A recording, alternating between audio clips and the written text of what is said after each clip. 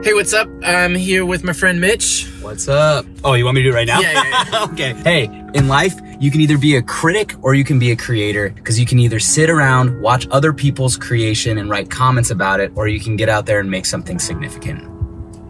Let's talk about it.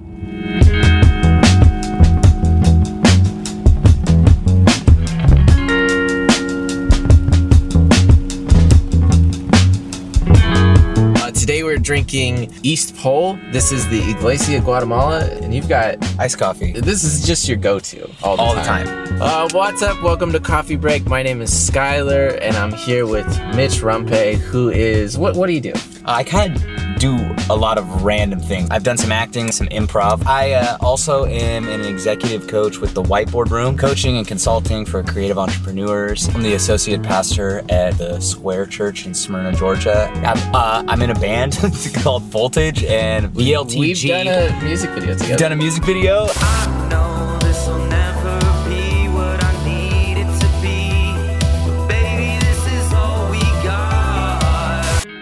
This is delightful. I think East Pole coffee is the best coffee in Atlanta. Boom. Bold statement. I think it is. This is delicious. So when I did my first short film, I was like, I don't know any actors, but I know somebody that's funny. You're like, I know someone that's loud and cannot memorize lines. That's something I learned later. Yeah. Thank you for being here. Yeah, it's a pleasure. Well, okay, so we're talking about everybody is a film critic. You see less people actually being creators or filmmakers. You've got some insight. Yeah, I mean, I don't know how much insight I have. I have some ideas. I think in an age of information where we are never at a lack for content to consume. One, I think that's really intimidating. And I think for a lot of creatives, rather than creating, they begin critiquing. They see their idea or a slight version of their idea, and rather than actually, ignoring what's already been done and producing what's in them, they turn to critique it. And I think you have to make a decision early on in your career and early on just really in life of whether or not you're going to be a creator or someone that is going to critique. Because I don't think the two exist in the same space.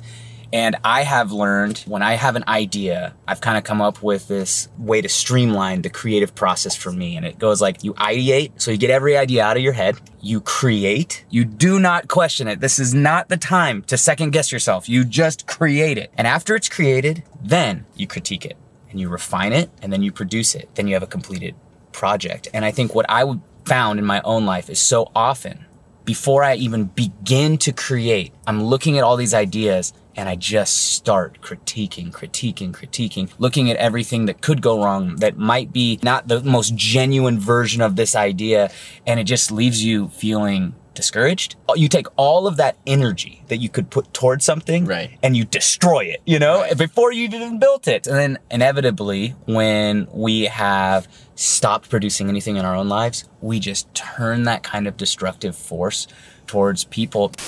I heard this teacher say that, all art is self-expression. He said all art is self-expression, so don't think you're going to do good with your art because it's just expressing yourself. Interesting. And so he was like this kind of idea of the blending of like, I'm going to do really good with this art, maybe, but it is at the end of the day self-expression. And why that matters is that how you treat other people's self-expression is inevitably how you treat your self-expression. So if you linger in this critical kind of heart towards what other people are trying to express themselves with, you're inevitably probably doing that to yourself, even if it's in an unconscious kind of level. What frustrates you when you see someone producing is probably out of an unconscious frustration that you're not producing. And so in some ways you have to always view it like that.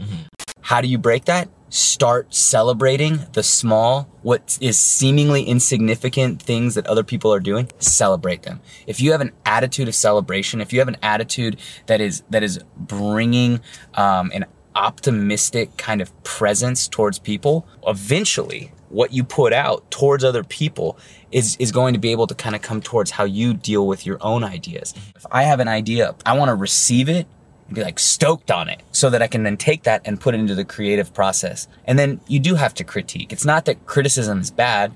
It's that you want corrective criticism. You want feedback so that you can, it never helps you if you give feedback to yourself before you've done anything. You've just successfully wasted time and felt like you've done something.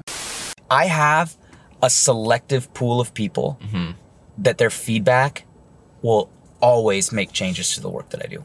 Always. You know, I mean, we're both married, our wives. If my wife says no, it's a no. There's not even like there's not even an argument there. But if she says no, then it's probably garbage. Yeah, it's anyways. trash, throw it away, bad idea. Right. Yeah, what's the line where criticism becomes negative versus constructive? At the same level that you're critiquing that person, would you celebrate that person if what they did became successful? That's good. You know, I think so often dreams get popped, reality sinks in, and then rather than being a dreamer and a believer and someone that wants to bring life and hope into the world through artistic expression, we just turn to destruction. I mean, and it's so much easier to destroy. I think what the world needs right now, especially in the season that we're in, people that are willing to look at things that are broken and confused and bring substance that's whole, shine a little brighter, man. You know, 2021, 2020 fun. Let's do it. What the flip-flops going on in here? Hey, we also want to take a moment right now before we wrap up to introduce our next idea. Right. We're going to do a breakfast burrito tour. It's going to be incredible. Where's the best breakfast burrito in Atlanta? Oh, Do you know? I don't know. Okay, there's a couple places that I think are good. Good Kitchen in Marietta. Brev has a decent They have a breakfast burrito? Yeah, it's pretty good. I will tell you, selection, size, Yeah. for money, Taco Tea in Smyrna. Really? It's nuts. The chorizo is insane. Cheers. Cheers. It's been good. It's been good. Thanks for tuning in to Coffee Break. You know what to do. Go subscribe and stuff. Go check out Voltage on Spotify. It's actually really good. If you want music to write to or just like drive to, Yeah. Voltage on Spotify. For real.